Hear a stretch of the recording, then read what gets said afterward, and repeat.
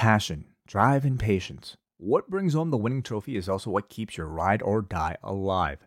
eBay Motors has everything you need to maintain your vehicle and level it up to peak performance. From superchargers, roof racks, exhaust kits, LED lights, and more, whether you're into speed, power, or style, eBay Motors has you covered.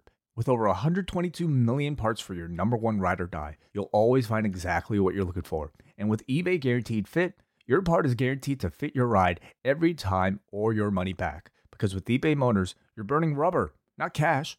With all the parts you need at the prices you want, it's easy to turn your car into the MVP and bring home that win.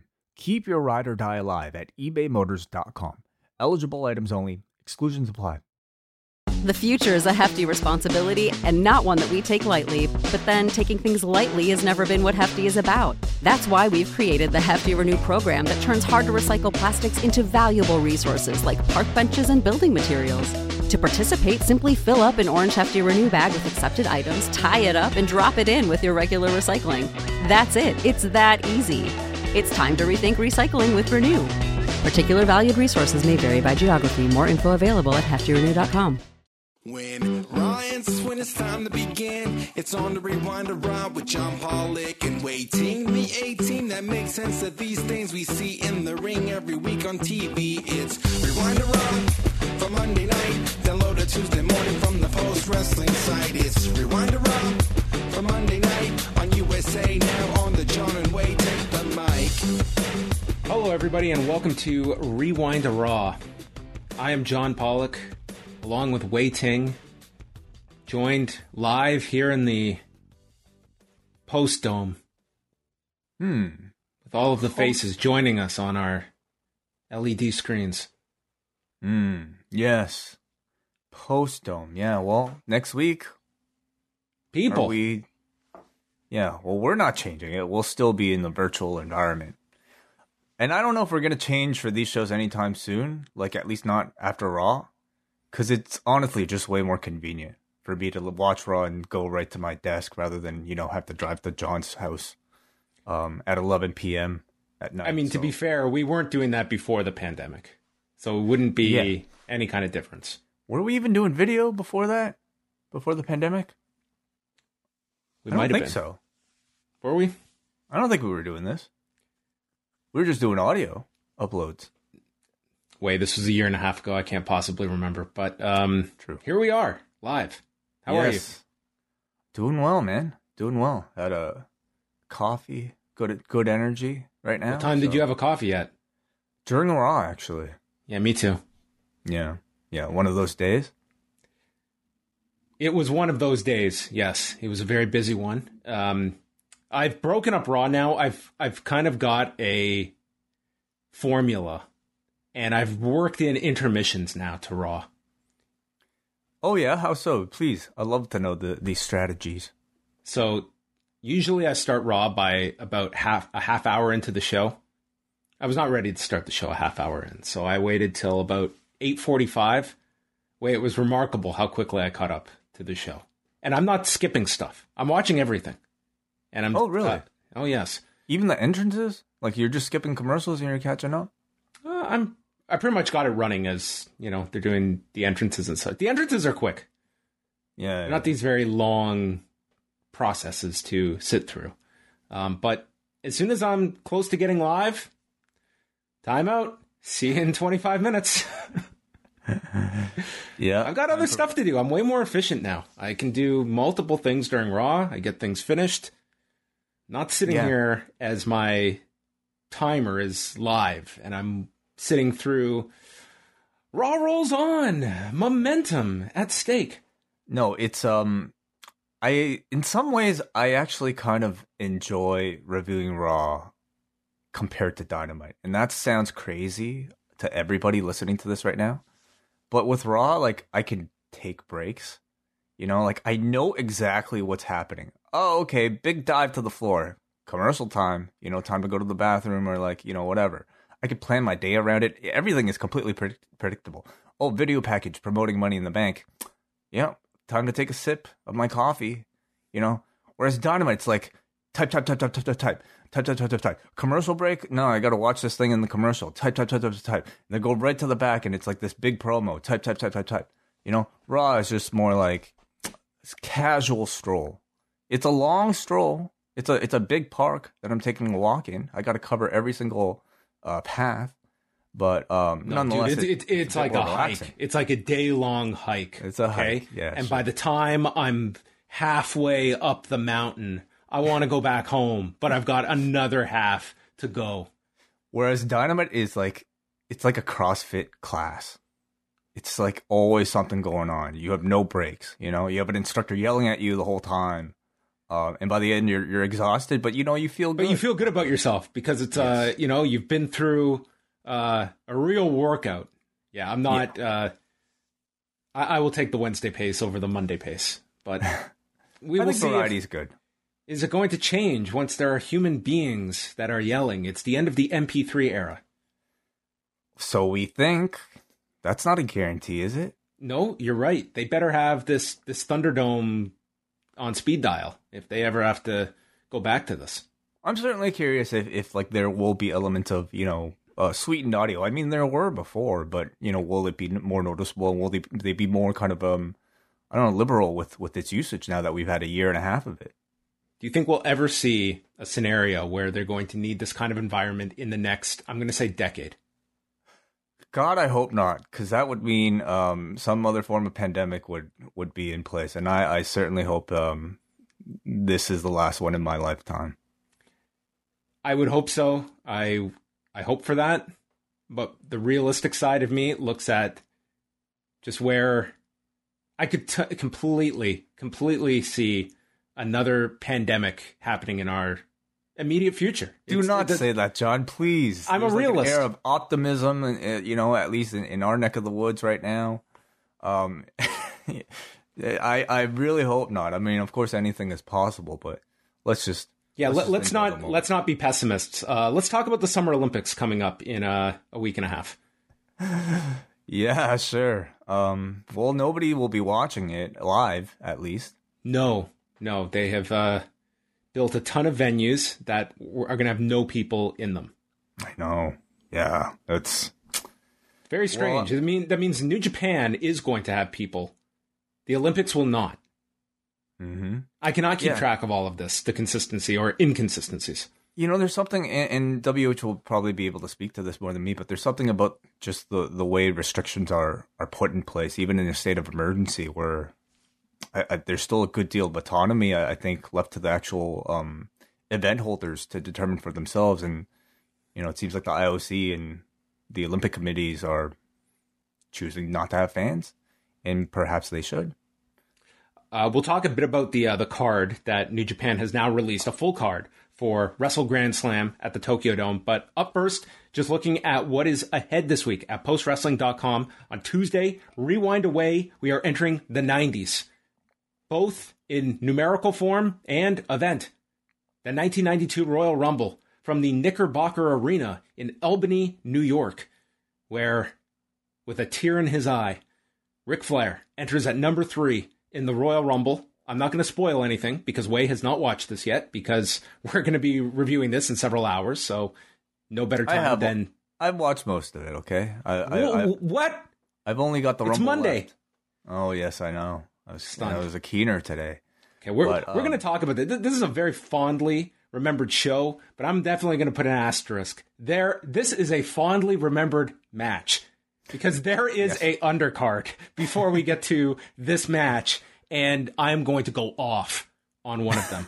So look forward to You that. didn't love the Bushwhackers versus the Beverly Brothers? Dude, if I wasn't so attached business-wise to my laptop, this would have gone out the window midway through that match. And that's after a considerable amount of time when we're talking the midway point of that atrocity. So that will all be discussed January 1992. Look out for it if you are a member of the Post Wrestling Cafe. Up next, they're going to be reviewing NXT that has Karrion Kross defending against Johnny Gargano. We got Gigi Dolan against Saray, and the beginning of the breakout tournament, Ikemen Jiro versus Duke Hudson. Yeah, is that Brandon Vink? Yes. Is that who that is? Yes. Duke Hudson. Okay. Duke All right. Hudson. That's gonna take a while for me to remember. That's one of those like such like name generator type of names that I'll never remember it. Maybe a future tag team down the road with Adam Cole. Hudson Bebe. Good Canadian joke. Brandon got that one. Wednesday. What do we have on Wednesday? Wednesday, it is, of course, Rewind of Dynamite coming back live for all Double Double Plus patrons. So join us then. And also in the afternoon, of course, John Cena was shot in the dark. He actually showed up at the MLW Battle Riot show in New York. A live report on Shot in the Dark. Yes. Mm-hmm. So look for that on the Up Next feed. And then on Thursday, it's a big one. Huge. It's the season finale of Loki. And we'll be doing that one live for all Post Wrestling Cafe patrons at 10 o'clock Eastern Time. It'll be me, it'll be WH Park, and we've got the big guns joining us. Nate Milton joins us live for the season finale to talk about Loki. Are you all caught up yet? No, I have to watch the most recent episode. Okay. Well, love to know your thoughts. Maybe you'll call in, John. Will you be joining us? I might be. You never know. Perhaps. We'll see. Ooh, so that's Thursday, okay. 10 o'clock Eastern. Check out MCU later. And then Friday night, Rewind to SmackDown for all patrons, 10:15 Eastern. Saturday night, Davey Portman and the hardest working man, John Cena, they will have an Impact post-show after Slammiversary. And it all leads into Sunday night, Money in the Bank post-show with myself and Mr. Ting live for Double Double, Ice Cap, and Espresso patrons. What are you doing? PostWrestlingCafe.com. It's a very busy week, and I wanted to make special mention that on Saturday, John Pollock, myself, and a whole bunch of our friends from the post-wrestling community will be a part of Martin Bushby's BWE 12-hour live stream. This man is going to basically do the equivalent of a podcasting week for us in the span of one day. And Damn. why is he doing this, John? It is actually a terrific cause. He's doing this for to raise money for the Children's Heart Surgery Fund, and we'll be a part of it. He'll be doing interviews with a lot of people that you may recognize, people such as John Pollock, people such as Nate Milton, Jordan Goodman, Scrump, Will Cooling, Benno will be joining him throughout the entire thing. Andrew Thompson will be a part of this, so. A lot of us lending our support here to Martin for an absolutely great cause. It starts at 12 p.m. British Standard Time, 7 a.m. Eastern Standard Time. So you can join him at mixler.com/BWE livestream. We have all the information. We'll have all the information on our social media ahead of time. An ambitious project from one Martin Bushby, and we are happy to assist and get the word out there. It's a really great cause that Martin is doing this for. So I'm looking forward to that. On Saturday, I will be on. Are you and I on together, or are we on separate? I think we're on separate. Okay. Well, look out for that on Saturday. It's a 12-hour stream, Johnny. He's got to spread everybody out. I agree. There's enough of you and me. We can separate and conquer.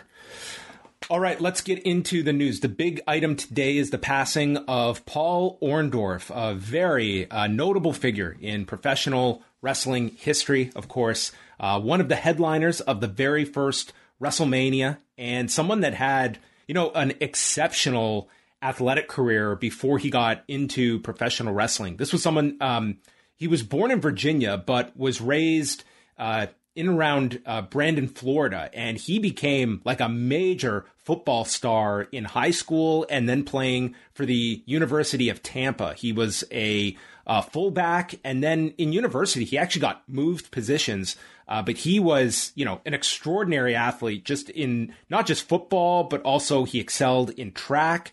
He was drafted by the New Orleans Saints, and then later had a cup of coffee in the Chicago Bears camp.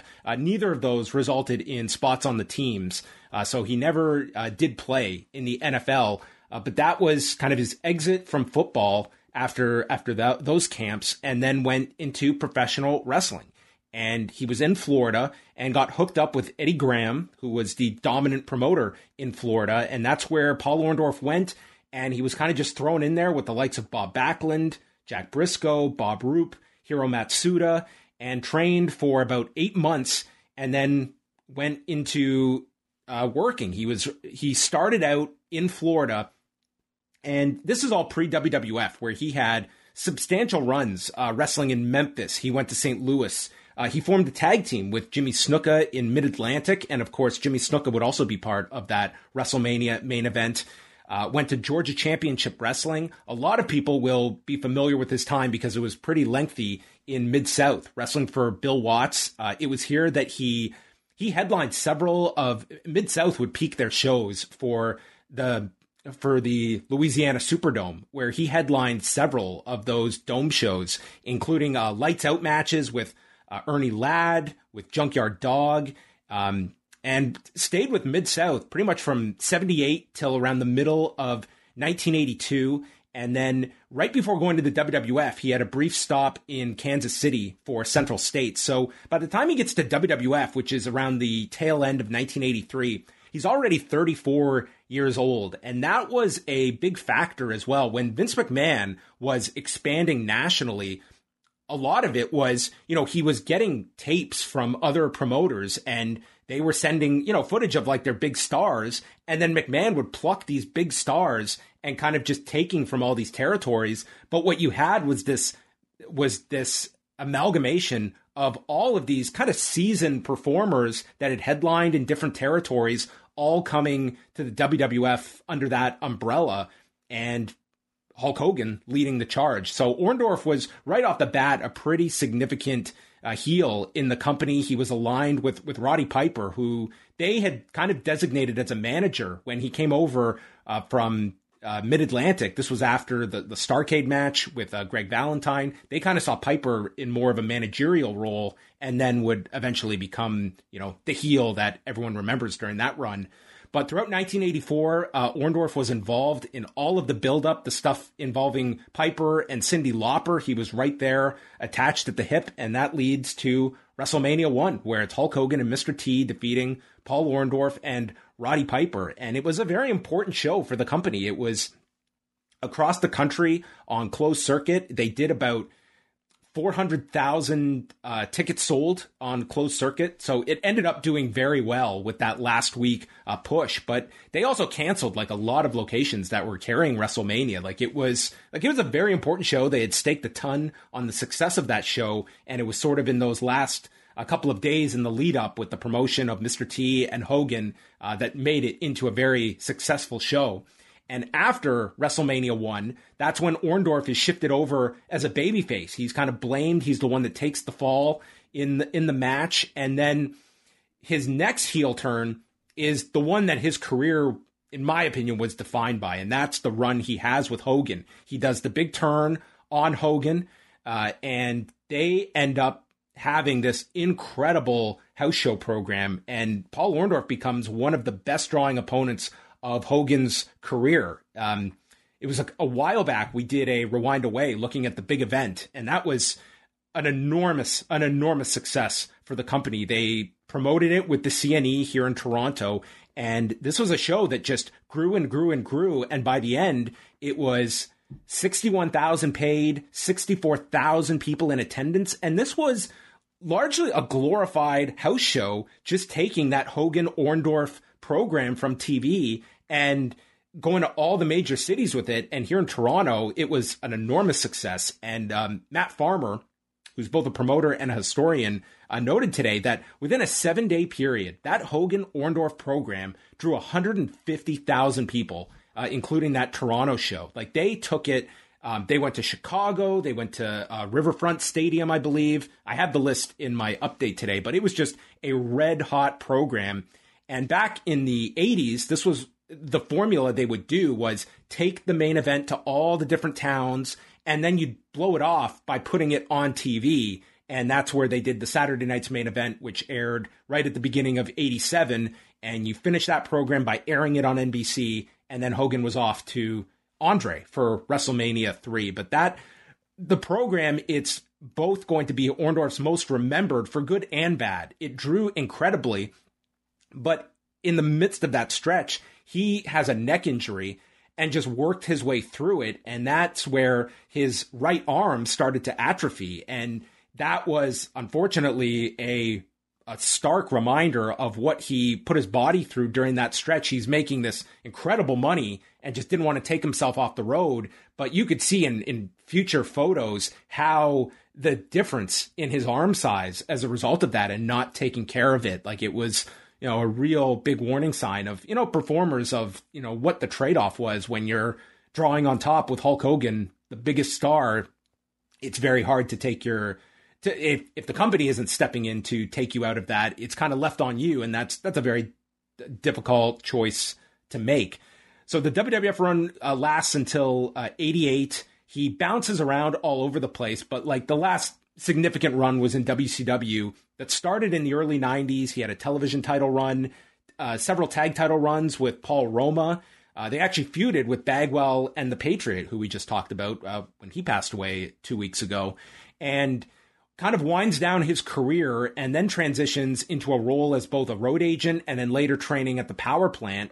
He had that big fight with Big Van Vader that was a pretty big story at the time in 95. This was when Vader allegedly just being pretty arrogant about just taking instruction, and it led to this famous story that's been retold by everyone involved who was back there. But Orndorff got struck by Vader, and Orndorff came back and just like beat the hell out of this guy in flip-flops, and it ended up leading to Vader leaving the company. Vader's side of the story was that they wanted to work out a fine and a suspension, and he ended up walking out on his own. Eric Bischoff is very adamant, said no, he was fired, and that was it. There was no negotiation over anything. He was fired, and that's when he goes to the WWF. But Orndorff stays in WCW and had that. They did bring him back several times for matches, including the last one, which was Fall Brawl in 2000. And this was, I remember watching this. This was in Buffalo, New York, and Orndorff, he's trained all the Natural Born Thrillers, or at least worked with them in the power plant. So I guess they felt, there's a story here. This guy's familiar with all these guys, and he goes to execute a pile driver. I think it's on Mike Sanders, but regardless. And his neck, who, of course, he's had the problems with in the past, he just has essentially, like, his neck is messed, and he cannot lift Sanders. And they call the match off. It's done. And that was the end. WCW was not going to have Orndorff wrestle any longer. And then his post-wrestling career, he went into the Hall of Fame for the WWE. He went into several of the major Hall of Fames out there. He did a cameo with they got all the WrestleMania headliners together for that show, the year in New Orleans, which was, it was very appropriate because the Superdome was where Orndorff had a lot of big matches, and that's where they brought all of them together that year that Hogan opened the show with Austin and The Rock, and then did some cameos on WWE TV. And then sadly, it's been, a lot of unfortunate health updates regarding Orndorff. He battled cancer about a decade ago, and then, had just been in declining health, a lot of memory issues. He was part of that concussion lawsuit against the WWE. Several weeks ago, his son had posted that unfortunate video of just the state that Orndorff was in. And he had two sons, one of whom, Travis, announced his passing this morning. But 71 years old, and I think someone that I just don't know if it's someone that, there's a lot of history attached to him. Yeah, for me personally, I mean, I started watching wrestling kind of after he had his prime. I remember really only being familiar with him through his WCW run. So he's a name who wasn't necessarily big enough to have really any significant documentary or DVD made about him, or even a TV special. He never got the WWE treatment, which to this generation, that is a factor of the stars that they tell that history with. Like Orndorff never got the DVD treatment. He did go in the Hall of Fame. They brought him in for Raw one year for Hogan's birthday, but he never got to be one of those big, like a Piper, for instance. Like, he was never presented under that light. So I think that this week, there's probably a lot of younger people that are going to learn a lot about Paul Orndorff. Yeah, myself included. So thank you for dedicating that time and that research. You can read all of those notes from John's recap on postwrestling.com from today. Who was the guy he did that awful skit with in WCW? Was the name Gary Spivey? Was that it? Do you remember this? You are asking the wrong person. I don't remember. Professor Kevin says yes in the chat room. That is what instantly comes to mind of the early or mid WCW run with Paul Orndorff. It was he was on the Law once, and it was not a great interview, but I always remembered this answer because it was apropos of kind of the time period of some wrestlers with this mindset. It was Merrick who was doing the interview, and the question was, Paul, who was the toughest guy you ever worked with? And before he even gets the question out, Paul's just, myself. And Jeff says, besides yourself, Paul. And there's this long pause. I can't answer that. And it was like the guy, it really tells you like the mindset of like some of those performers. It was like, was not going to give an inch. It was like, I was the toughest guy in the room. No, and dude, Paul Orndorff was a really tough guy. Like the Vader story was proof positive of that for a lot of people. But it was you don't mess with a man in flip flops, man. No. As Kevin Nash said today, the toughest man in flip flops, Paul Orndorff, and he always made sure to include that in the story. I was wearing flip flops. Anyway, so rest in peace, Paul Orndorff. 71 is still young and unfortunate. I the nature of like what he was suffering from, like you really worry about that. I think long term when people will, criticize us when we're constantly bringing up headshots and stuff like that, it's a reason. There's a reason for that we're not going to see the effects next week. It's years and decades from now, the compound nature of this. I watch, some of the stuff with like Masa Kitamiya in Japan. It's, where you're just drilling these guys in the head. And it's, Shibata was a really scary one because the effects were instant, but it's the accumulation that just adds up over time. It's definitely concerning. And I hope that there's a lot of like the younger wrestlers now that I think like that's gotten through, like shots to the head and stuff like that. And it's not like Paul Orndorff was a guy who was, nailing himself in the head every week, but it's, it's just the impact. It's all of this stuff that you hope that this is something that is not going to be seen in a lot of guys, but we have seen it in quite a number of older ex-wrestlers. Yeah, it's unfortunate that it kind of takes events like this for us to be reminded of the fragility of the human body. But, if there's a silver lining, it's that, this is it's a reminder of everybody in this business to take care of themselves. On Saturday night, Dustin Poirier defeated Conor McGregor by TKO due to a doctor's stoppage after Conor McGregor broke his tibia and fibula. He underwent surgery on Sunday and says he will be on crutches for 6 weeks. I understand you were lurking during the post show, as I understand it. Did Wei Ting end up watching the fight? I did watch the fight. Yes, I did. I watched the main event and I watched the Sean O'Malley Moutinho fight as well. Well, on the main event, like, I think the story is already pretty much that Conor would have lost either way. And if anything, this was the type of stoppage that saved him from a further beating that actually in some ways promotes second match or justifies a second match. I don't disagree with it. It was a gruesome looking leg injury. Do you know what sort of fracture it was? Was it a complete break?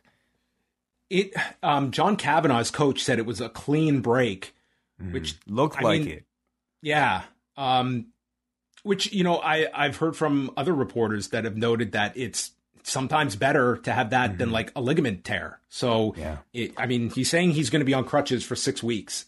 So we'll see what the timetable is going to be for Conor to, like, all indications from McGregor and his management is that he is coming back. And Dana White sounds very open to making another fight with Dustin Poirier that I can't say I have any questions left in this. I mean, they fought 3 times now, twice this year. I think it's a pretty definitive answer who the better fighter is. But like this pay-per-view, the pay-per-view in January was a monster. This one sounds like it's going to be even bigger.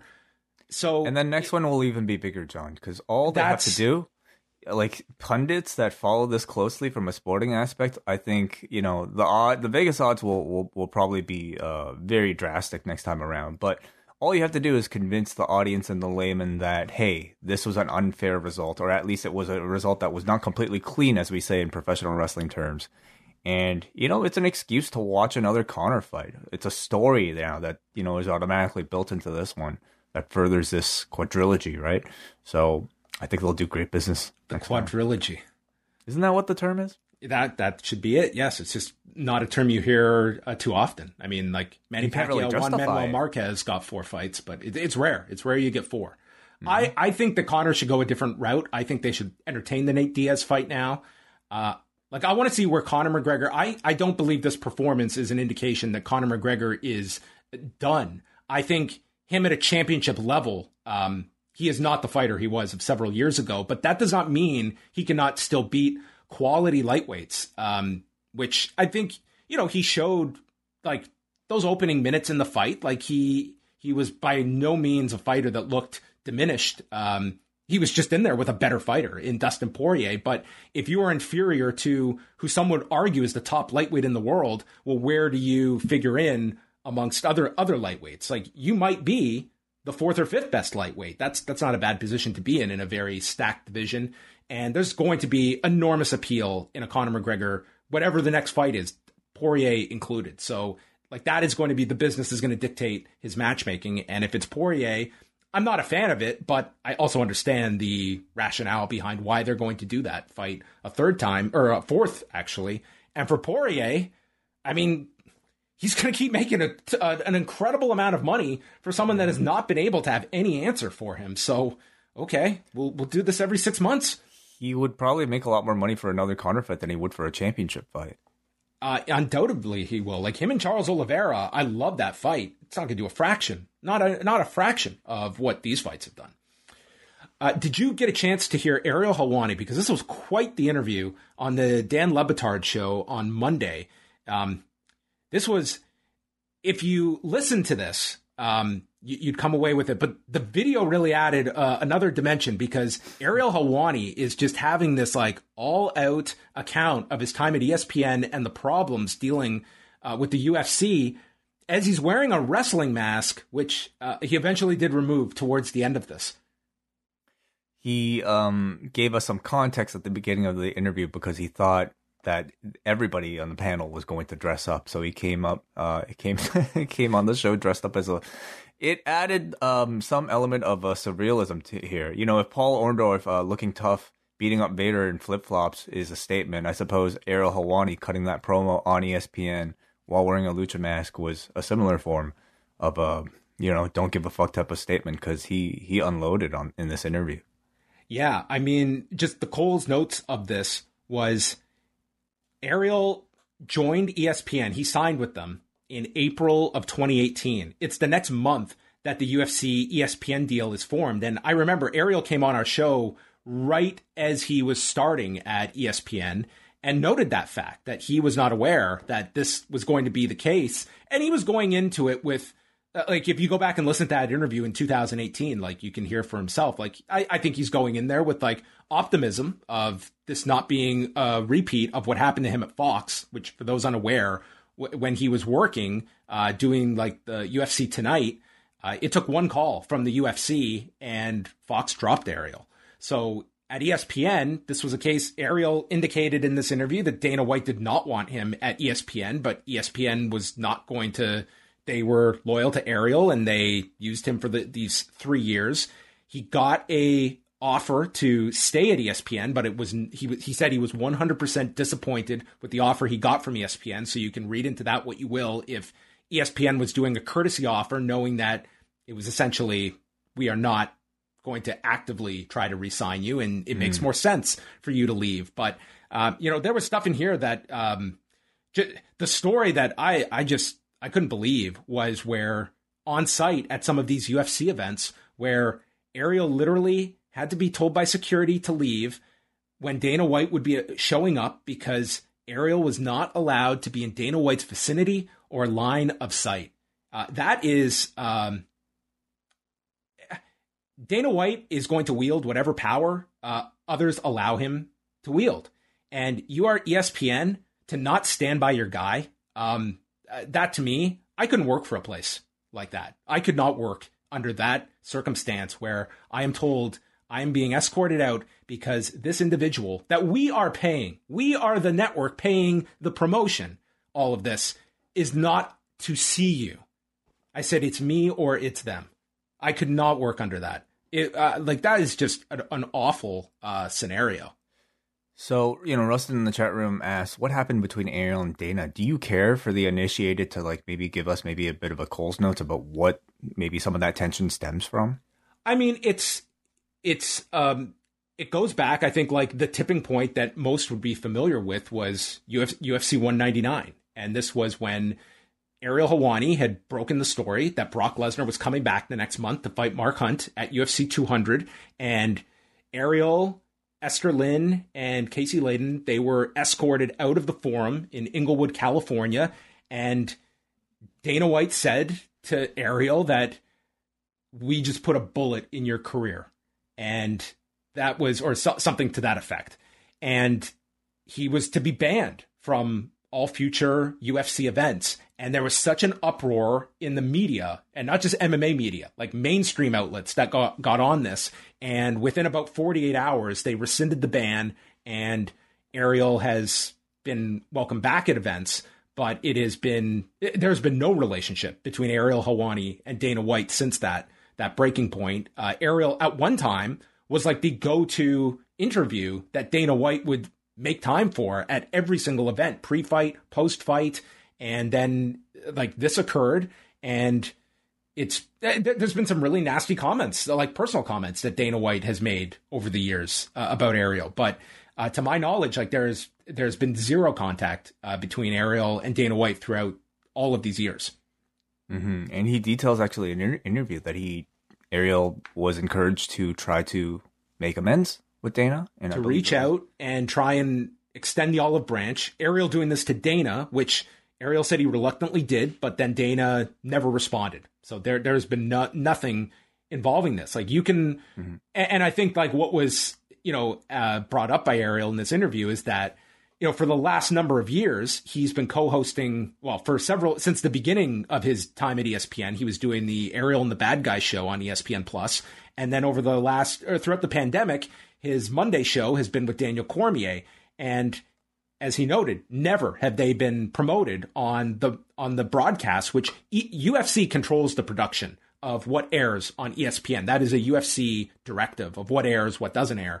And then this past Saturday night, I mean, they had tons of promos for Chael's show, for Daniel Cormier's show with his new co-host. So I think that was also very, very telling on top of things. So, and this just seemed to be Ariel getting everything out in this interview about, he was very complimentary towards ESPN, that they had his back. They didn't stop using him, even though it was probably very combative when they're in business with the UFC and with Dana White.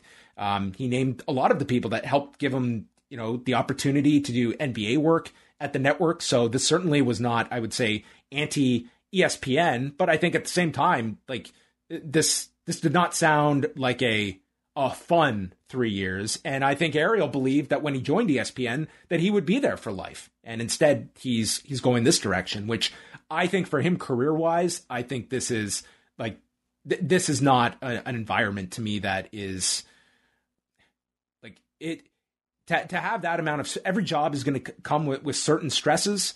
But this to me was, I think he's in a better scenario now. Oh, 100%. I mean, I don't know financially if he would be okay, but to me, he said in this interview he is making more now.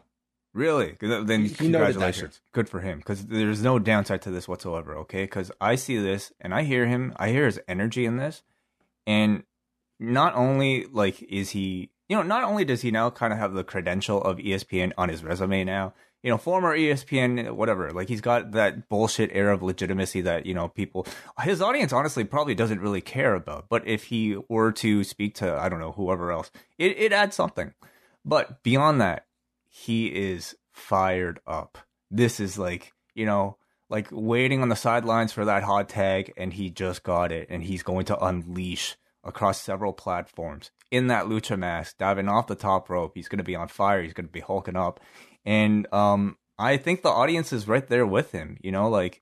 It's it's a story that I think a lot of us are familiar with, and almost everybody is on this guy's side. Fighters and the audience, of course, and of course the media. If you're a fan, if you're somebody who cares about free press when it comes to sports, like, this is a story you should be interested in, because here's a man who is trying to control the narrative based on, you know, who can or cannot report it, including the number one reporter in the sport.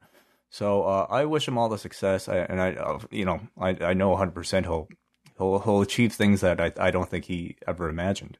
There's no price tag you can put on independence and having that not being beholden to anybody. Like there's no price you can put on that, and your happiness. I think like that goes without saying.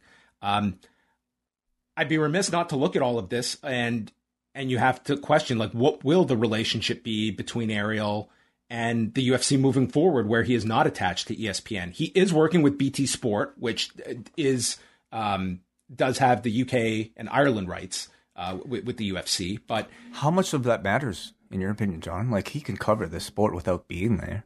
I agree with you. I think like there is a benefit to, on-site access. But I think for Ariel, as long as he is doing the MMA hour, like, fighters will go to him. And unlike what we would see in WWE, for instance, like, there are many disgruntled fighters that will not bite their tongue publicly, that will gladly go and speak to Ariel regardless of the UFC. The UFC is not going to be able to have that power to stop fighters from going on his show. I don't think they have that amount of power to exercise, nor do I think they want to, as an antitrust suit is still ongoing.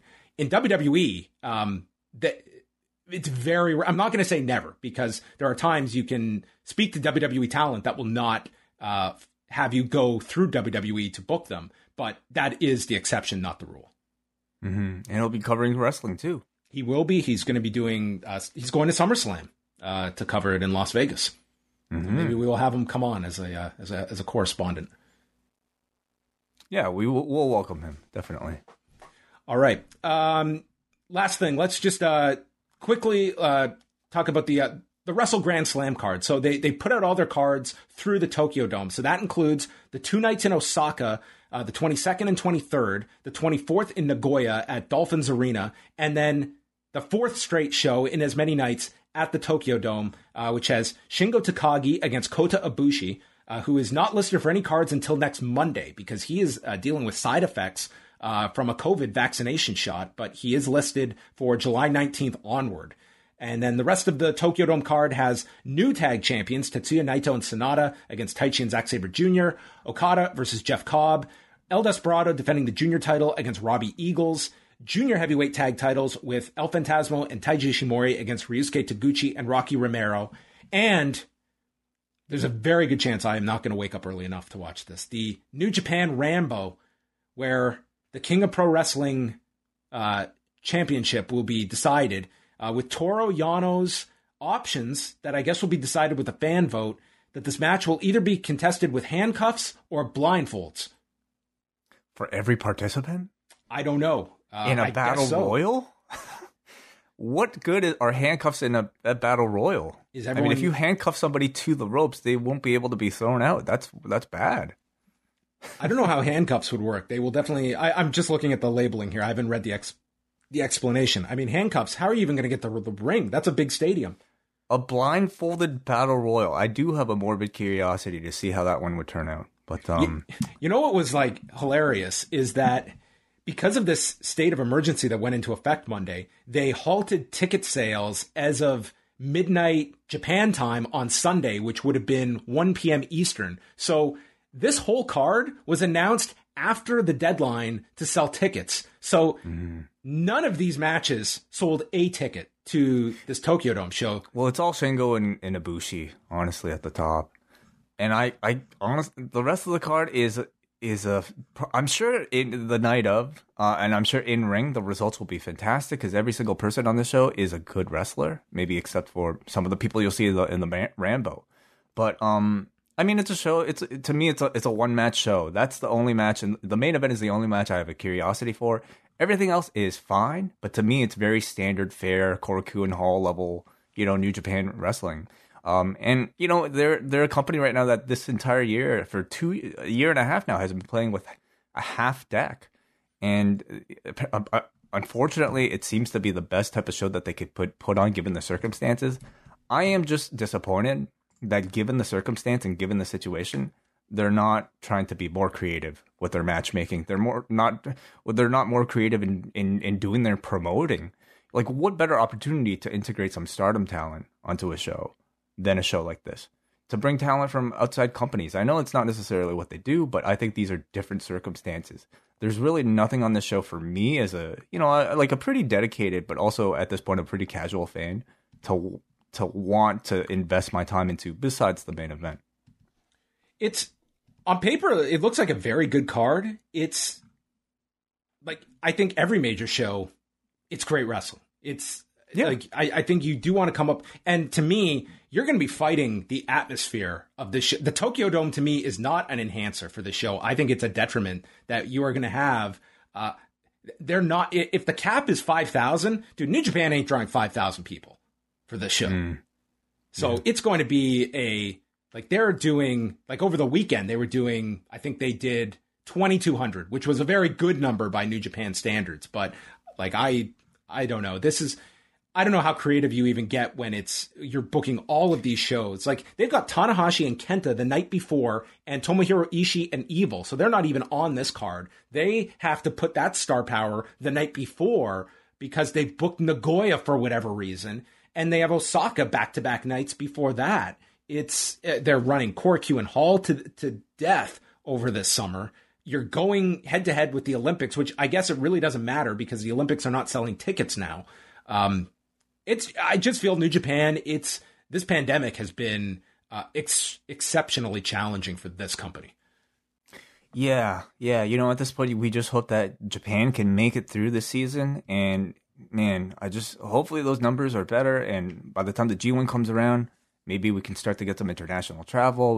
Maybe we can mix some of the strong roster onto it and look towards, January 4th as sort of a big return. But yeah.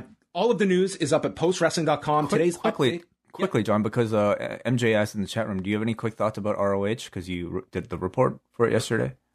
I really enjoyed Sunday's show. It was one of my favorite ROH shows of the past while. They were back in front of crowds. I don't know what the exact number was. It was like several hundred that appeared to be there in Baltimore. Bandito won the ROH title. I thought a very nice main event. I didn't think it was match of the night, though. I think those two are...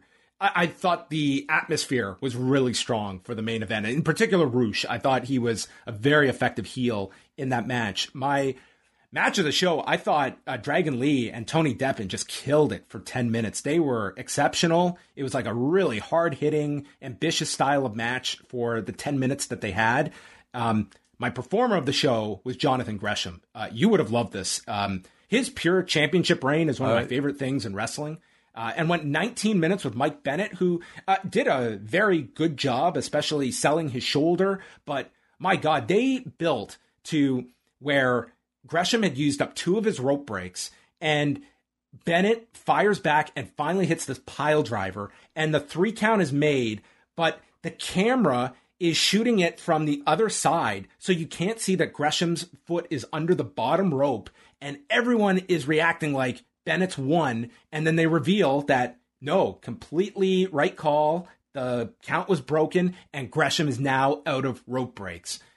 It was outstanding. I thought they did such a great job with that. Gresham is so fun to watch, and ended up doing double duty on this show because he ended up working with Rhett Titus, and they lost the tag titles to Chris Dickinson and Homicide. And the other news was Chelsea Green appearing on the show. And I have not heard her podcast, but it looks like she has not signed with anyone. And she's also not cleared to wrestle by the Maryland Commission because of her arm injury. So it looks, though, that she will be involved with ROH, but doesn't appear to be signed anywhere. So it was like a newsworthy show. The wrestling was really strong on the show. Silas Young and Josh Woods had a really fun last man standing match. And it just felt like ROH has some really interesting performers. And this was a very good show by Ring of Honor's own standards, which is usually a pretty enjoyable 60 minutes to watch each week. And this was a very strong pay-per-view. I thought it was above what I was anticipating. It was a very well worked show from start to finish. I would say the only match that I think didn't work for the crowd was EC3 and Matt Sydal. That ended, dude, with Matt Sydal spitting in this guy's face, which post pandemic we never need to see a spit spot into a guy's face. Completely disgusting. Maybe spit at their chest, or maybe no spit. No more spit. No more intentional spit onto other people. Can we make that a thing of the past? No more intentional spit on people. I'll send the memo out right away. And the final thing as well, Jake Paul, Tyron Woodley, August 29th in Cleveland, Ohio. You want to go? I was asked today by a reporter if I wanted to go to do this. And I don't think I'm not going to make my return. The U.S. has been clamoring for John Pollock, but Jake Paul and Tyron Woodley, I don't think is going to be the fight that brings me across the border. Yeah, I think we'll hold on to our passports. Seriously, if I was going to do if I was going to go down to Cleveland for that on the Sunday, it would almost make sense to stay there for the whole week and just go to Chicago. Oh yeah, same weekend. Well, this would be the Sunday of the week coming up, and you've got the Wednesday, Friday, Sunday, so it'd be like a week down there. Maybe there will be some that'll make a week out of it. They'll go to Jake Paul, Tyron Woodley, and then go to Chicago for the rest of the week. A bunch of AEW shows, yeah. Yeah. All right, all your news up at postwrestling.com. Check all of that fine work out. Are you ready, Wade? The final Thunderdome broadcast from the WWE. Let's do it. Well, tonight, everyone, it started off with, they did do a graphic for Paul Orndorff. This show was taped last Tuesday, so that was worth noting here. But I'm glad they at least got the graphic in for Paul Orndorff. I hope there is at least a video for Orndorff this Friday. You never know, honestly. It's a bit of a crapshoot about, who kind of ranks high enough in their minds to get a video and who doesn't. Something tells me I don't think we see one for Orndorff. And it's no online. They'll definitely put something on. I guess sometimes it's what makes the broadcast. I certainly see them putting up something online. To me, it seems to be how integral are they to the overall WWF story and to sometimes Vince McMahon's own personal relationship with a performer. I'm not so sure about Orndorff. The New Day came out, and MVP and Lashley are with the ladies in the back, and we start off with Bobby Lashley, Xavier Woods in a singles match.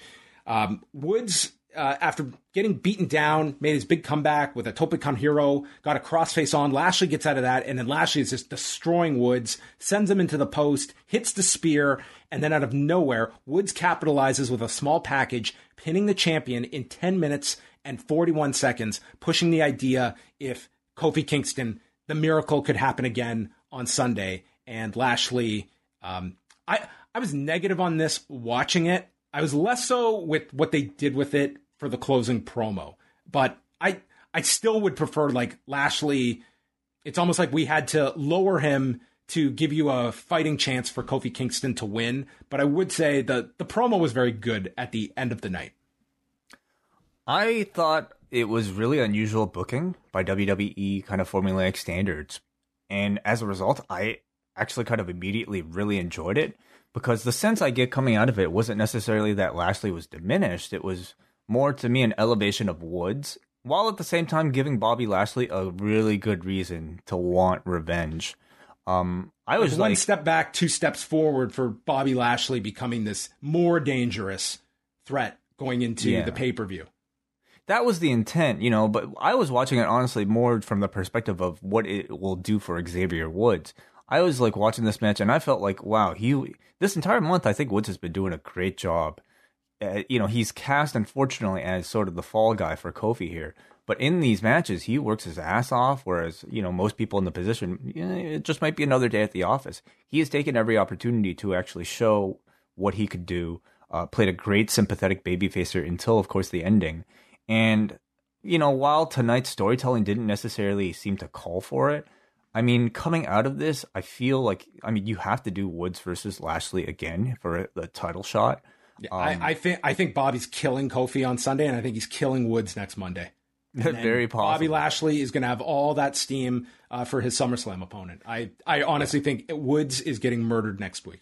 He is, yeah. You know, before I would say watching Bobby Lashley in the closing segment, I felt like there was a greater chance that Kofi was going to win, because I thought for a second, okay, maybe they'll escalate Woods up here by beating Lashley so that they could tease Woods versus Kofi potentially for a championship. Seeing the closing segment tonight, I don't get that sense at all. I'm sorry, it's going to be a bad, maybe very... It's going to be shades of Brock Lesnar, Kofi Kingston, unfortunately, on Sunday, is what it seems like. But this was the type of booking that I actually was quite in favor of, because it kind of caught me off guard in a positive way. Kevin Patrick, after the break, tells MVP that Lashley was seen leaving the building, and MVP downplays it and says he'll be back for the VIP lounge tonight.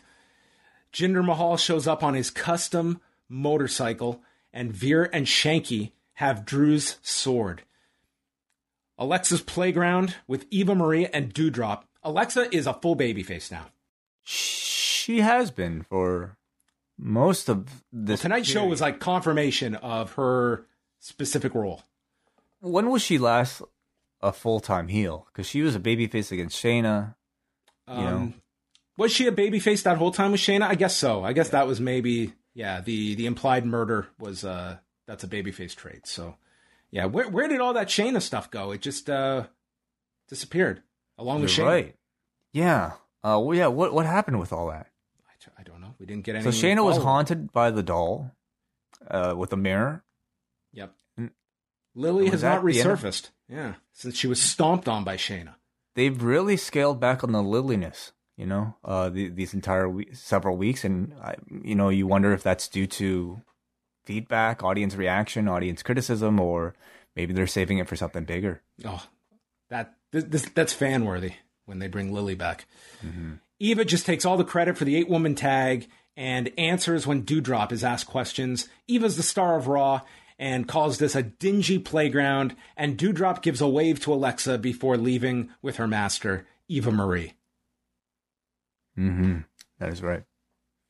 ESPY Awards. But on that note, sorry, just because somebody messaged me, and I'm sorry, I forget your name, but somebody messaged me the night of Doudrop's debut on Twitter, bringing up the Doudrop name as a potential association to Lily, as in a Lily Doudrop. There could be some sort of subtle, link that they've been teasing this entire time in the background that we're not realizing between Lily and Alexa and Lily and Doudrop. What if Doudrop is Lily? Yeah, maybe that's why we haven't seen Lily so much. It's somehow this doll. Have they ever been on the show together? I forget. Yeah. How do you explain that? The doll has possessed Piper Niven? The doll has taken on its human form, and it's Doudrop. Interesting. When Shayna stomped the doll, it created Doudrop. Oh, wow. Okay. Yeah, that's going to be some next level storytelling, man. Yes. We'll revisit it in 6 weeks when that all comes together.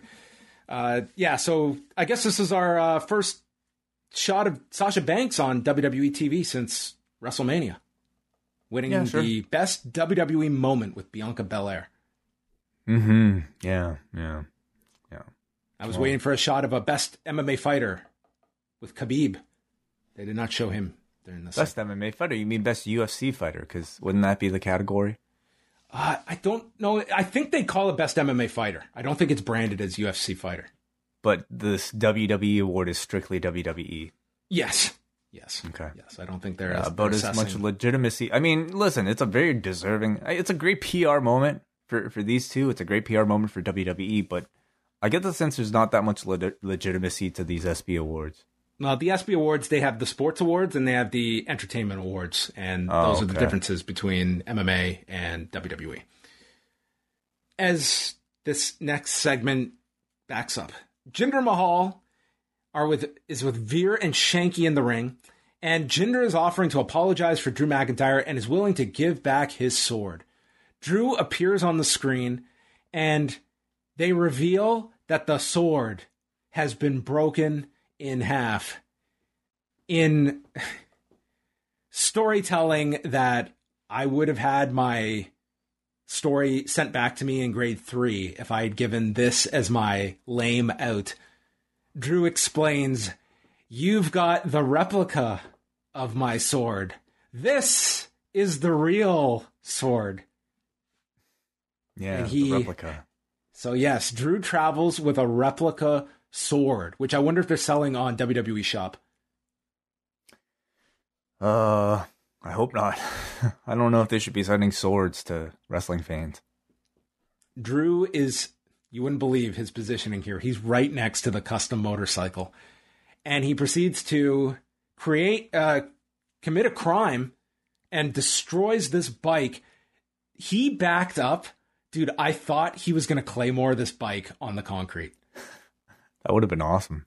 That would have been tough for him, but... Oh, it would have been a terrible landing for him. But I was like, my God, he was backing up. I was like, he's got to Claymore this thing. Unfortunately, he did not. But he might destroyed have had the bike. He might have had a better chance because it was a little awkward watching him like rip parts from the bike, you know? Maybe he should have used a clay... Like, he should have used the sword on the bike. What good is a sword for? If you're not going to use it to slice up a motorcycle. It's right there, Drew. Come on. So next week, Jinder's got to show up and say, "That was my replica bike. This is my real motorcycle." That's brilliant. And then you know what? They're going to have the match. Drew's going to pin Jinder. And then the other Jinder will walk in and say, "That was my replica Jinder. That was Hinder." That was Hinder. And then Drew's like, it's just a whole thing of variants of clones. The Clone Wars. And then they're gonna patch things up by realizing that the text was a different person texting that, and Drew would have responded, but it was sent to his replica half. Yes. What is happening to Drew McIntyre? It's like one thing like they nailed over this pandemic was Drew McIntyre, and now he's doing this program.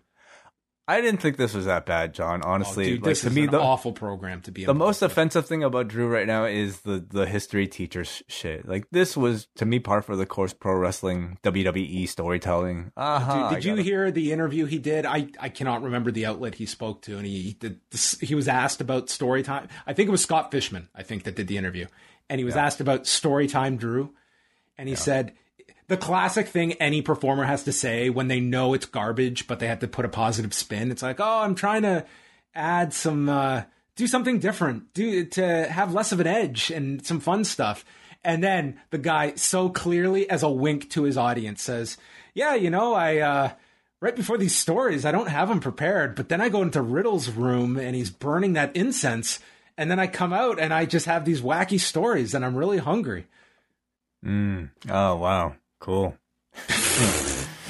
So for the day that Drew McIntyre is no longer in WWE, this will be the time he's going to look back and it's going to be like, "Oh, I hated it. I was ready to leave." As soon as those checks don't say the people that are telling him to say this stuff, maybe we'll get some real thoughts about it. But this was not the worst stuff he's had to endure. Yeah, the build up to SummerSlam will, I guess. If this is going to be the match. No way. You think so? If Drew if Drew loses at Money in the Bank, what else do you have for Drew? So, I mean, I guess that largely depends on who is coming for SummerSlam, who they have available for SummerSlam. I can see Jinder being perhaps a backup program, but it's a bit of a weak one at that. To be at best, it's a Raw match. We'll see. SummerSlam is not that far away. Mm-hmm. Riddle is with Nikki. Riddle asks why she doesn't just fly to the top of the ladder. That's because she's almost a superhero, and therefore she can't fly yet. So we had our fatal four-way: Nikki, Ash, Asuka. You didn't care to go into the rest of the Riddle? No, I'm not breaking this down. I have my limits. These are just so awful, and they completely again underscore the absence of Randy Orton on these shows. And this was taped last week, so it's not necessarily news, but Riddle with anybody but Randy in these segments is completely unbearable. Like, Randy is just, I never thought this about him as a quality, but he's like a pair of sunglasses. He's a straight man. Well, he's like a pair of sunglasses with which to look into the sun. That is Matt Riddle's just awful backstage segments. You know, they're terrible. You mean a pair of goggles? Goggles, of course. Yes. Night vision. So Nikki, Asuka, Naomi, and Alexa Bliss, as Wei mentioned, this was taped last Tuesday. So Naomi taped this the day after Jimmy's arrest. So this would have been a pretty difficult day, I would assume, for her. So half of this match was focused on Alexa because Eva Marie and Doudrop come out, and Alexa stares down Eva, who is able to deflect the hypnotic powers of Alexa, and then Doudrop attacks Alexa, throws her over the barricade and into the imaginary pond and disappeared behind the barricade, and they could not find her. So the rest of this match was a triple threat where Naomi, Asuka, and Nikki went through all of these near falls. Naomi applied this wacky looking submission on Nikki. I don't know what this was. Nikki appeared to be tapping, but the referee did not constitute this as a tap. So Asuka broke it, applied an armbar, more near falls, and then Nikki catches Asuka almost like a European clutch, but without the bridge, and covers Asuka in 13 minutes. So after losing last week, Nikki wins this week, and this is our 50-50 race to the top, where everyone is on everyone's exact same level. Well, who did Nikki lose to last week? Last week, she got pinned by, was it Nia? Okay. So, I mean, I think you're right. Something to that, like that. But I do feel like there is it was the 8-woman tag, and yeah, she took the fall. I think it was Nia. I think so too. But I do think there is some consistency in this booking because it seems like it is Nikki being placed above Asuka. No, it was Doudrop. It was Doudrop who pinned her. Oh, Doudrop pinned her. Okay, fine. Doudrop is at the top right now. She pinned Asuka. She pins Nikki. And we know right now, using our math, that Nikki is being situated above Asuka. So I do feel like there is some consistent booking. And, you know, Asuka fans aren't going to like that. But your projects this month are Nikki Ash and Doudrop. And both of those people are being booked strong, including Nikki. She's winning clean here. I didn't have an issue with this. You know, I thought it was pretty decent in terms of a closing sequence, and really, above all, just continued focus on Nikki Ash. No matter what you think of the character, I do think they are, you know, pushing her in a believable way. That was a great explanation, and it allowed me to double check. I was right the first time. It was Nia. Oh, then I take my point away. Well, she won this week, so none of it matters, Way. They each cancel one another out. An awesome segment here with the Viking Raiders. Ivar says that AJ has insulted their way of life. Vikings are some of the most spectacular and rugged people on the planet. They have excellent hygiene. The ladies love it. And AJ is going to learn to respect the Viking culture. Eric then tops that by saying he has the tall task of tackling the Colossus Omos. And Omos would have given Bjorn Ironside a fight for the ages. I'm hoping Drew gives us a lesson on Bjorn Ironside. Maybe he was a co-founder of Bellator. He's going to find a crack in the armor, and next week they win the titles. And they wandered off screen, like you and I do sometimes, yelling, "Raid, raid, raid." Fuck. These are not even humans. These are like these... Oh, dude. I don't know what it is, okay? It's like, oh, man. You remember War Machine. You remember these guys in NXT. And, like, to me, it's like, I'm watching this Royal Rumble 1992. Like, this is exactly in Vince's wheelhouse. These two. This type of tag team as straight up, like, these destroyers. Somehow they come up to the main roster, and it's like... fucking turkey legs. It's like decathlons, which I'll never forget. I'll always bring up every single thing with the Viking Raiders attached to the decathlon. It's the karaoke stuff. And now, in an effort to, like, I suppose make them relatable. Oh, I felt such a kinship with these two. I really realized the parallels. So their characters now is not that they're Vikings, it's that they are human cosplayers who have such a close affinity to the Viking culture that the reason we want to cheer for them is because the heel has insulted their way of life, their religion, basically. This was like Ivar explaining the merits of the Viking culture, and somehow I'm supposed to like want to see this guy get revenge for AJ Styles. Like, it's ridiculous. Like this is just taking us further. They're completely overthinking it. Just make these two barbarians who just destroy. I don't want them to talk anymore, you know, because it's not done them any help. Just come in and destroy people with your violence, you know, like show me that you're Vikings. You don't need to like tell me about like fucking Bjorn Ironside, a Norse Viking chief and legendary king of Sweden who appears in Norse legends. According to the 12th and 13th century Scandinavian histories, he was the son of the notorious and historically dubious Viking king Ragnar Lothbrok. It would be the equivalent of like, you know, turning on like wrestling in 1992 and having like the natural disasters give us lessons about like hurricanes and like, you know, like here are the biggest earthquakes. Like, I don't care. I just want to see a bunch of guys destroy other people.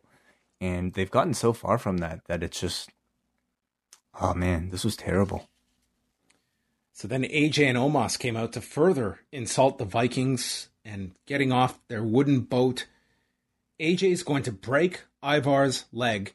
And now all of a sudden, this tag title match is no longer on Raw next Monday. It's now on the pay-per-view. Which I'm wondering if they just shuffled this when they lost the women's title match and put Bianca and Carmella on Friday. And now this is just going to fill the slot that they had earmarked for Bayley and Belair. Because they really didn't make any reference to this in the promos. It was just the graphic they had. Yeah, why not? Shuffle it. AJ and Ivar were actually on their way to having like a pretty fun match together. Like AJ works really well with like these athletic big men. And I would say like the only negative here is that this just ended so quickly. We got like a little bit of like offense from Ivar, which is rare in these spots. He got hit by a Pele kick and then caught him with a seated senton out of the corner. 344. And Byron summarized what this means for Ivar. Momentum, momentum, momentum. Yes. Which is obvious bullshit based on the outcome of this next match. Momentum is a total fantasy. Well, I think momentum, you know, is a good way to counterbalance the lack of momentum later on. Or what is the opposite of momentum? Friction? You know, momentum. This program. You want to build up your momentum so that if you encounter friction afterwards, you end up in a 50-50 state. So I think that's what we had here. I agree with you. It was a fun little match. For the importance of it in the grand scheme of things, I actually felt 3 minutes was fine. Yes. Part of me says, okay, it could have been a bit longer. The other side of me is like, I'm getting this 8 more times. So yes, we'll get that match. Omos versus Eric. The first Raw singles match for Omos, which if you're going to pick an episode, do it on the taped show where you've got 6 days to take care of it. And therefore, I still didn't think this was all that great, Way. Dude, this dude cannot do a lot. It is a very, very small drop-down menu of what he can do in this ring. I don't disagree with you. Yeah. But, you know, that's, to me, part of the art of professional wrestling, especially when you have, like, these kind of very superhuman beings, like a really tall guy in Omos, who, you know, whose main attraction is his height. You do what you can to accentuate his strengths. And I actually thought he showed a lot more charisma, a lot more intensity and confidence than the previous times we've seen him. You know, he was doing a lot more posing, a lot more trash talk in the ring. And I think in the WWE, the big man game relies a lot more on those theatrics than, say, you know, being able to pull off like spectacular moves. I'm glad his finish is the tree slam, because that is what I thought of during this match, that this was Eric having a pro wrestling match with a tree. Yeah. Omos stood stationary. Eric came at him with leg kicks and just like wrestled around him. He jumped and Omos had to catch him for a bear hug. And then Eric got out of the bear hug. He fired up and Omos ran him over. AJ yelled, "Finish him." He finished him with the tree slam and he pinned him in 3:23. Yeah, it was Groot. Had a match with Groot. That he did, yes. Yeah. So the momentum was extinguished for the Vikings. It was just a way to promote this tag match that's coming up at some point. It promoted it so well. Yep, I upgraded my WWE network to the version that airs programs that are advertised in advance. It's a select tier. Yeah.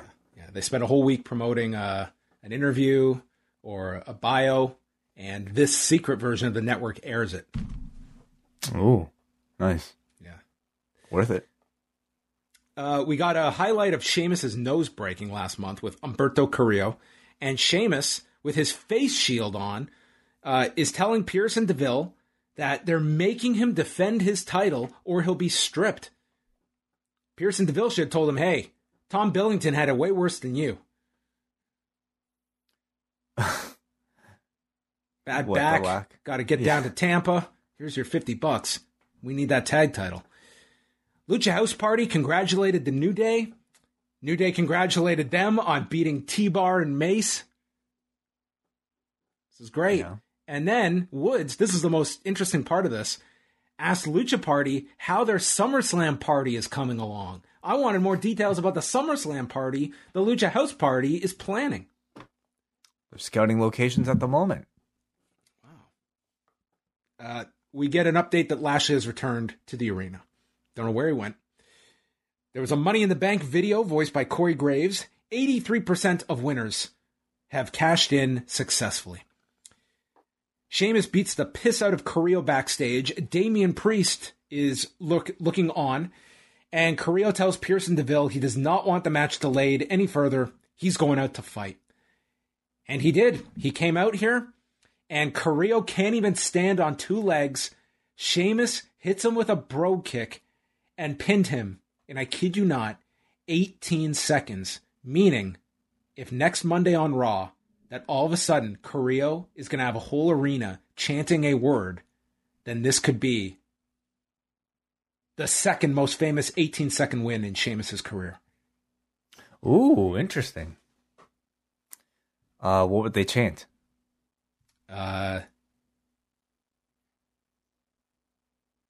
Humberto Carrillo is not a chantable name. No, it's not. Humbert, maybe. Well, I mean, maybe someone was getting ahead of themselves watching WrestleMania 28 for our Rewind Away in 2 weeks. Is that coming up in 2 weeks? Oh, okay. That's our next one. Yeah, maybe.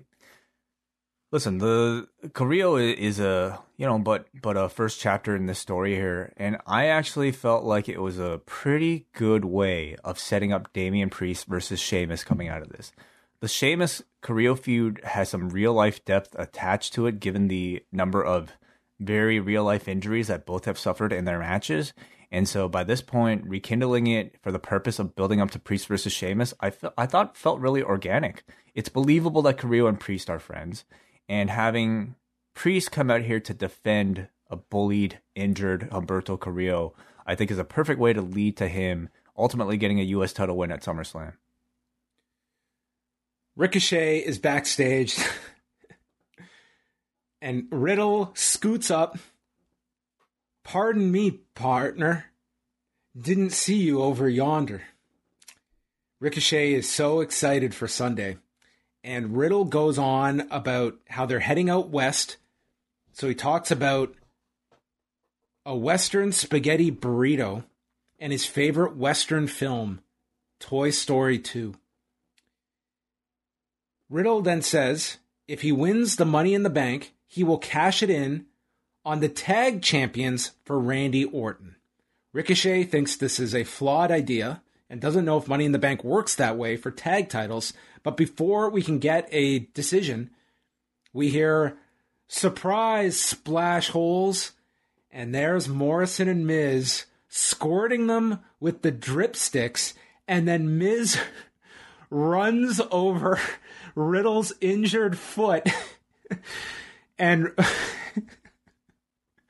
as Riddle is holding his foot, and these two morons have just wheeled off in the wheelchair, Ricochet is just so upset, and he goes, "Why would you?"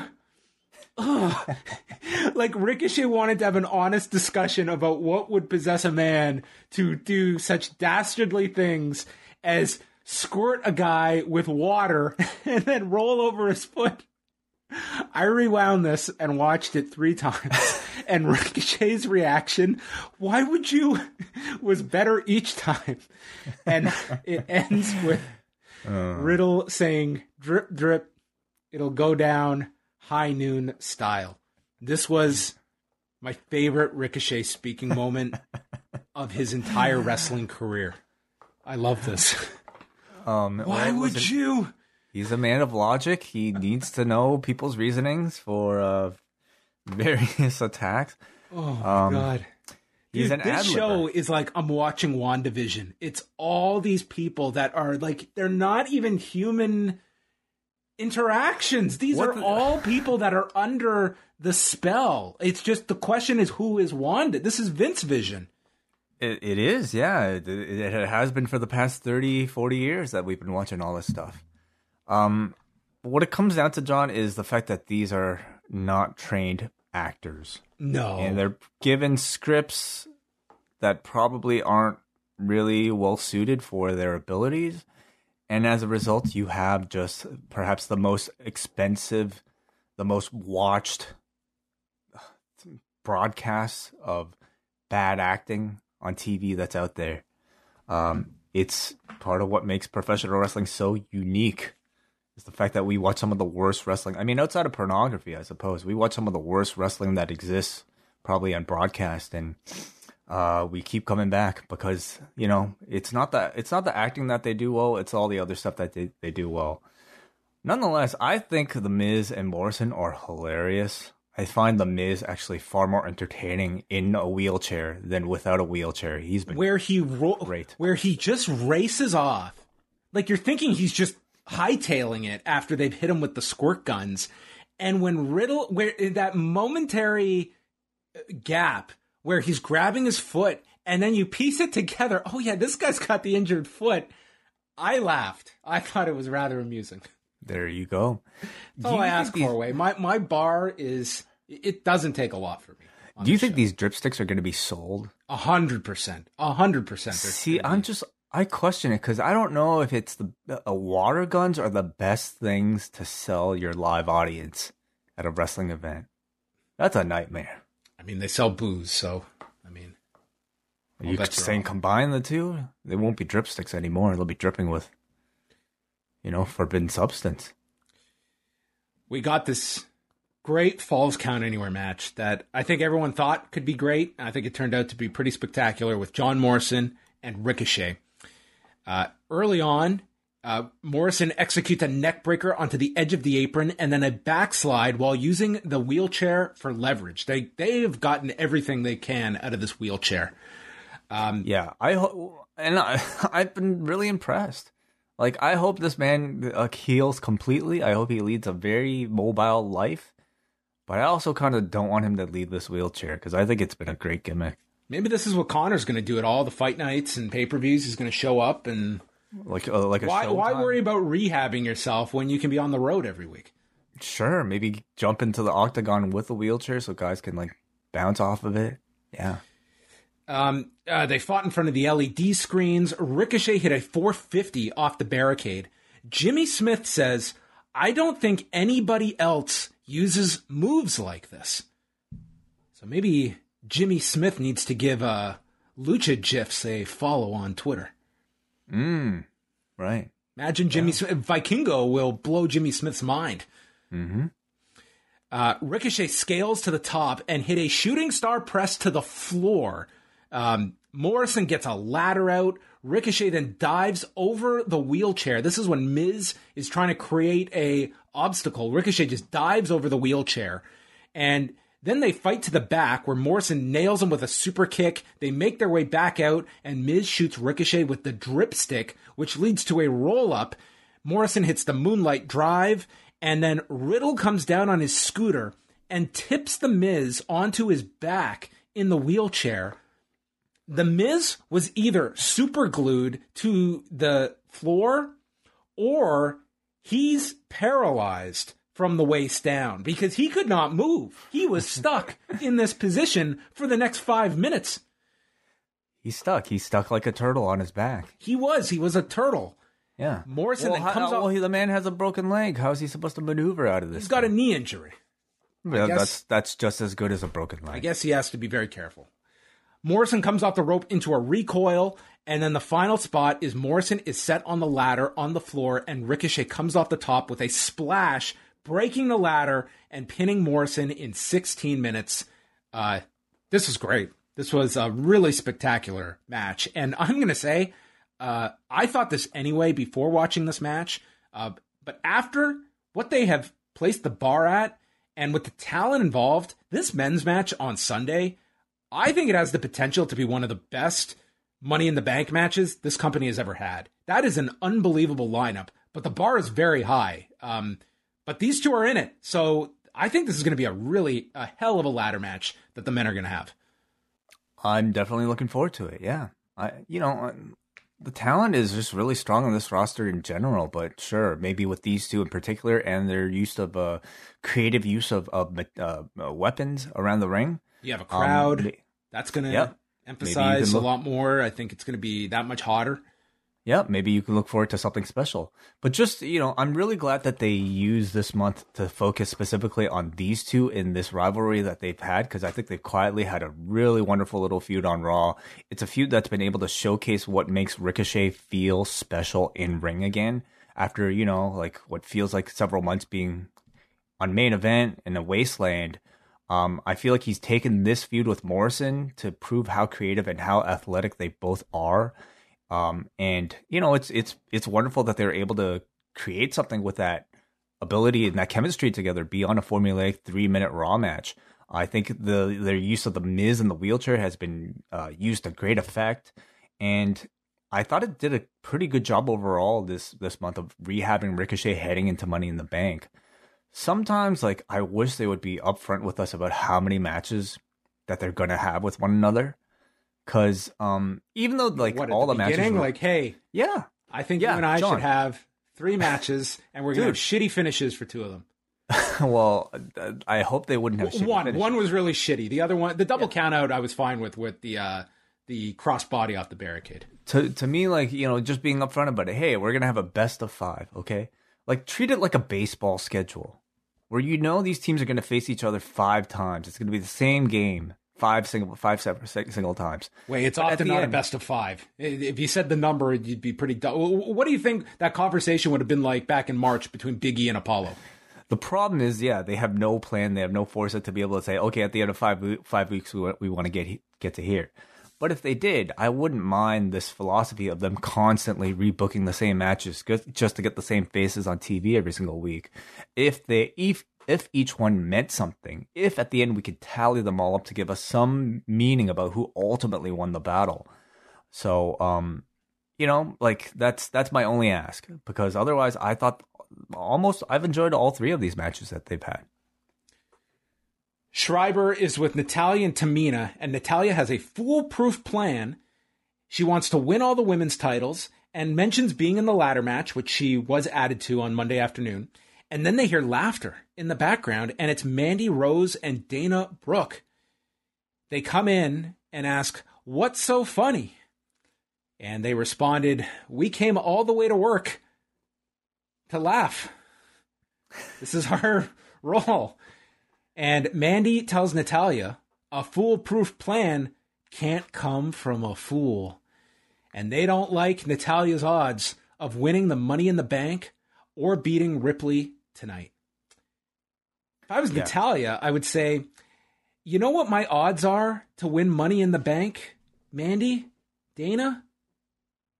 A hell of a lot better than your odds, as you're going to be ordering the network to watch this match. Ooh, Ouch. Tamina Nice. just shoved Dana, and I was waiting for her. The gall. That was not the line, John. The line was, That's some damn gall. that's a damn gall. Like, what the fuck? She said, so for people who don't watch SmackDown, it was like the most awkward segment that they had on Friday, where it was like, Natalya says one thing, and then Tamina's like, gives this awkward pause before she comes back. Yeah. And that's a damn gall. Like, That what? should be a new saying. A damn gall. Like, it's a brand new type of saying. So that should be on When in his doubt, shirt, dude. You know what? There's a lesson to be learned on tonight's show. If you're a performer and you ever freeze in a live promo setting, just about any scenario you can carve your way out of with 3 words. Okay? It's a reaction to anything. Why would you?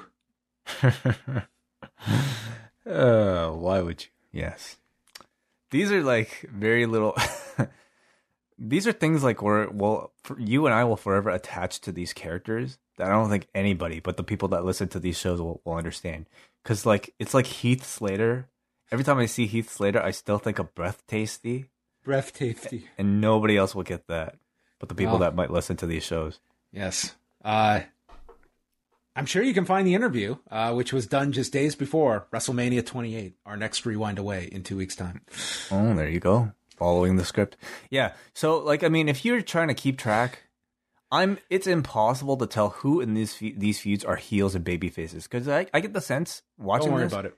they're all heels. I mean, Natty and Tamina, judging by Friday, they're definitely heels.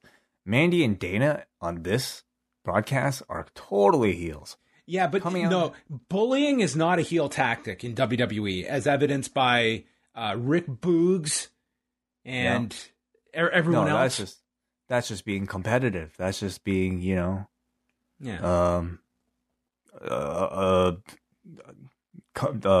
challenging. Yeah, that's just having balls. Kevin Patrick spoke to Drew McIntyre. He says a Money in the Bank could be his last opportunity. Remember the story of Icarus? Tricky Icky? Fuck. Do you think that would have won the Academy Award for Best Documentary? Tricky Icky? Yeah, we should ask the director, Brian Vogel, about that. He says the briefcase is the sun, and he'll be flying straight for it, and not even the sun will stop him. See, WWE will do these like absolutely batshit ridiculous things with their characters, and I'll be angry for maybe like 2-3 weeks, and then I'll start to like it. Like when you commit to the joke that much, it comes to the point where it turns back around, and I respect it. So I'm watching these Drew segments now, and he like starts off them really normally, and then he breaks into the storytelling mode, and I just start laughing. I'm like, oh, here we go, time to get my popcorn. Tricky Icky. Rhea Ripley and Natalya will be the trivia question of the final match shown in the Thunderdome. Though technically not the last match in the Thunderdome, that would be SmackDown. Okay, technically, yes, you're right. Yeah. Last one to air. Main event. That's Or 205. Or 205 this week will be... Well, 205 is not done at the Thunderdome. That's done... Oh, yeah, performance. Okay. Rhea Ripley and Natalya had their match. I thought these two actually had like a very nice match here. This was Natalya looked really good in this. She was going for the sharpshooter multiple times, and Ripley kept stopping her. Smashed Natalya into the post. Or Ripley was smashed into the post, and then took a power bomb. And then Ripley is bounced off the top rope to an atomic drop. Ripley applies her submission. Natalya's got a roll-up counter. There's a wheelbarrow to the sharpshooter. She gets it, and then Ripley breaks it by sending Natalya into the turnbuckle, comes off with like almost this like capoeira kick, and hits the Riptide in 9:33. So Ripley, it was a non-title match. But then she is attacked from behind with a chop block from Charlotte, injuring the knee of Ripley. This time the chop block worked. And then applied a figure 4, leaning over the edge of the apron, and tells Rhea, imitation is the sincerest form of flattery. This was the first angle involving these two that I didn't hate my existence after watching. This was fine. I don't disagree. Yeah, I'll have to kind of rack my brain to think about their prior interactions, but certainly this was better than a lot better than the crutch off last week. Yeah, required a far less amount of acting from the two. But, let's just go back to the match. I thought it was a really good match. Yep. They both looked, Rhea and Natalya both looked fantastic together here. To me, it's really clear, like, Natalya probably trains a whole lot with everybody because they both looked really comfortable with one another. A lot of really smooth executions of really nice, intricate sequences between the two. So the match I thought was worth going out of your way to watch. Maybe not the best timing to book Natalya to lose clean after announcing her for the Money in the Bank. But who knows? Maybe this is their way of teasing that she's going to win it all. So you have that. But beyond that, it's, I guess, Rhea and Charlotte is the match that we're putting all of our attention to. It's been a terrible, terrible build for these two. But the match could be good. The match that ended in a DQ that has no stipulation coming back with it. So in theory, Rhea could do the identical thing she did last month. You're right. Yeah, well, they'll super glue it this time. Charlotte was interviewed in the back and is asked, Charlotte, was that a preview of what's to come this Sunday? No. I'm losing this Sunday, and I think I'm going to get injured. She should have gone into a history lesson about, like, I don't know, North Carolinians or charlatans. She said, it's not about the pieces in the game, but the players. And she learned from the dirtiest player. It's game over for Rhea Ripley this Sunday in Fort Worth, which I can only hope wrestling produces a third game over. Oh, wrestling move. Yeah. Sure. Maybe why not? Last segment of the Nightway, VIP Lounge. Lashley is with the women. They call out Lashley multiple times, and then out comes Bobby Lashley Corbin. What, because of the vest? He had to look all disheveled. Thought this guy's like just had gone and realized his stock had just plummeted or something. Lashley said, I've said enough. He sends the women out because I want to speak to MVP alone. In the ring, in front of thousands of screens on television.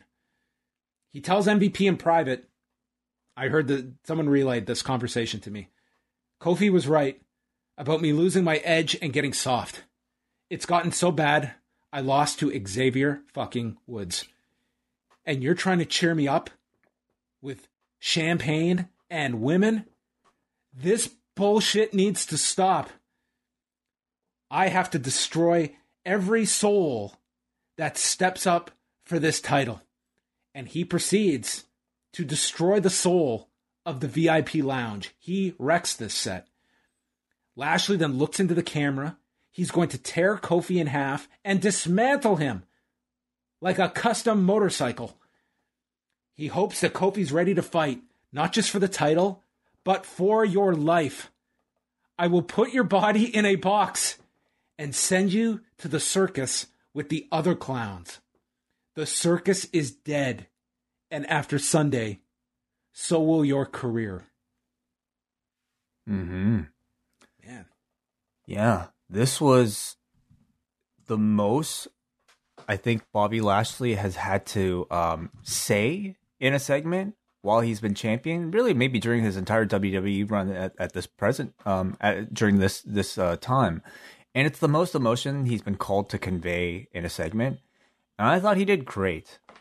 He was able to tell the story that they wanted, and that is to show that this is a Bobby Lashley that is pissed off. He's done with all the nonsense with the VIP lounge and all that other shit. You know, he's a Bobby Lashley who is hungry, and this is Rocky 2, you know? Or what is it, Rocky 3? What am I thinking about here? Well, all the Rockies, okay? Where, like, Sylvester Stallone trains in really lavish lifestyle. 3. And then he has to go back to the desert. He's got to go to, like, train in the mountains in Russia. He's got to go back to, you know, You're Philly. jumping all over the franchise right now, but I think every Rocky is like this, okay? Oh, he's rich now. He doesn't have to take training as seriously. And then he loses. So like, this losing to what is it? Losing to Woods was basically Apollo Creed dying, and now he's coming back. Maybe So maybe that's why they chose Xavier Woods, aka Consequences Creed. Oh, there you go. Boom. Yeah. Exactly. Kofi Balboa That's this exactly Sunday. why. That's exactly why. So I thought he did a great job. They definitely had a lot of us scared for a moment when Lashley was left in there with MVP, thinking that this might have been the moment that they were going to break those two up. And I have to feel like that was intentional, either to sow the seeds for an eventual breakup, or to at least put us on a bit of a roller coaster. Because I do not want, though Lashley has done a great job speaking for himself, I never want to see him break up with MVP. I think it's a pairing as perfect as Brock Lesnar and Paul Heyman. The only time I could see them doing it is if they want to turn Lashley babyface, but I still think you keep him with MVP. I mean, to me, they could be a great babyface act. So anyway, what did you think of the segment, John? I like the promo a lot from Bobby Lashley. I think it was needed. It was take it or leave it with this match on Sunday. Like, I think they've done a fine job building up Kofi, who he's really in this lame duck position. I think from the moment this match was made, I think I don't think too many people are seeing this as more than a pay-per-view that Lashley is making a defense of the title. But I think Kofi's cut some great promos, and we got a really great one from Lashley here. So I think they've done a pretty good job with things. But I see Lashley, I think that Kofi and Xavier are there as the setup for whoever Lashley's opponent is at SummerSlam, and he is going to ransack these two over the next week or so. Well, I do think we'll get a more substantial matchup. I think we'll get a very dominant performance from Bobby Lashley, and then it'll be call upon Kofi to, play like a very, very sympathetic underdog, probably getting beaten up for a majority of that match. I just simply hope it's longer than the Brock Lesnar match, and I think it will, since it's a pay-per-view.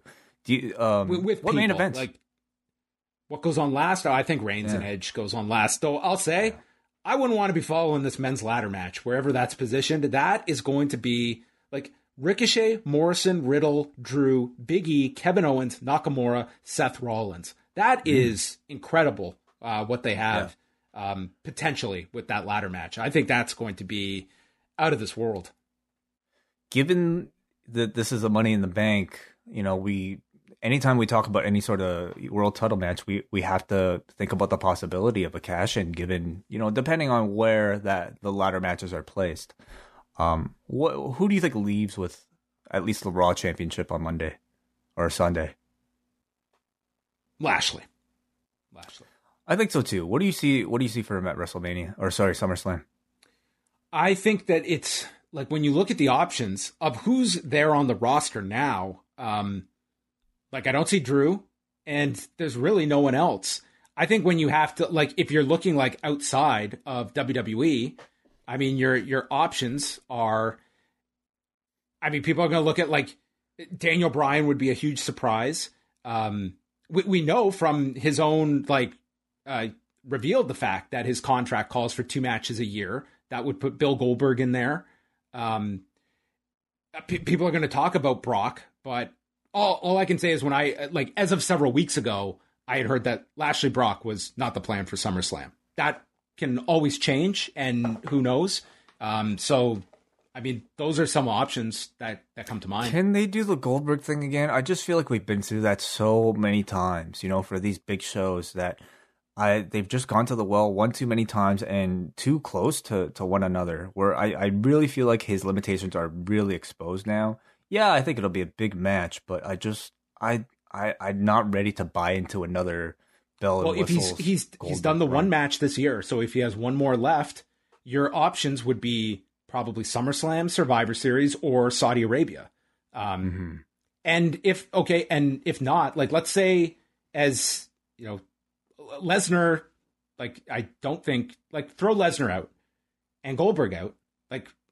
Where are you going with Lashley for Raw if you're throwing those out?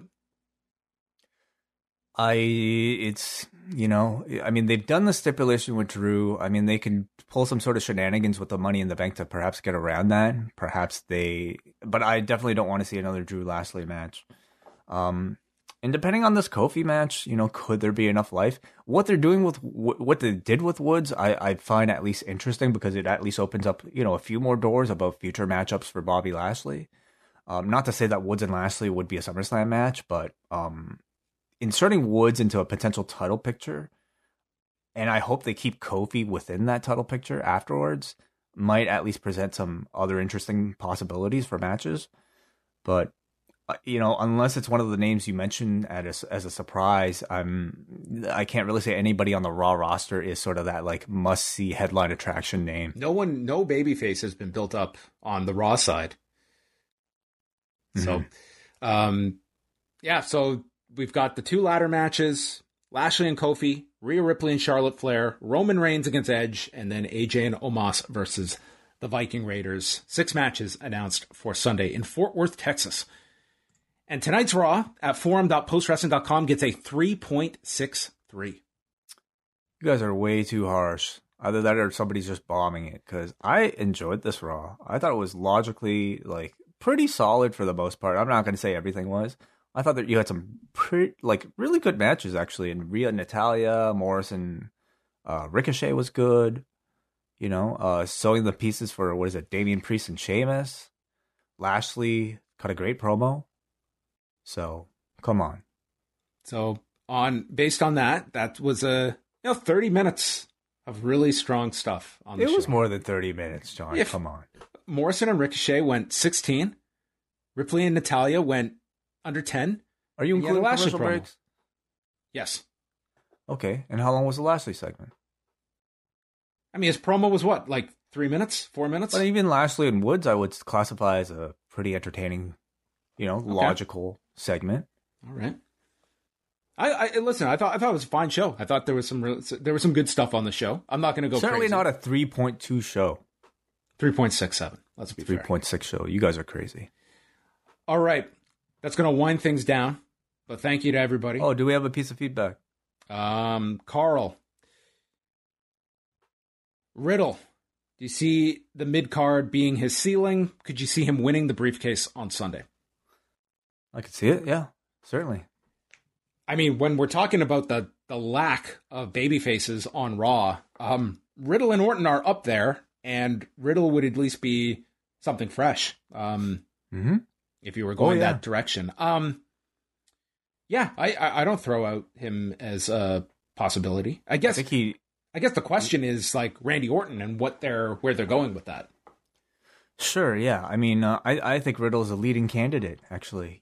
They can continue the tag team, RK Bro, with Matt Riddle holding the briefcase and Randy Orton just stewing in the background that this idiot somehow is in a far better advantage for capturing the championship than he is. And eventually you do that match, maybe for a briefcase, and ultimately with Riddle, becoming the victor. He, to me, would probably be the leading candidate in that match. All right.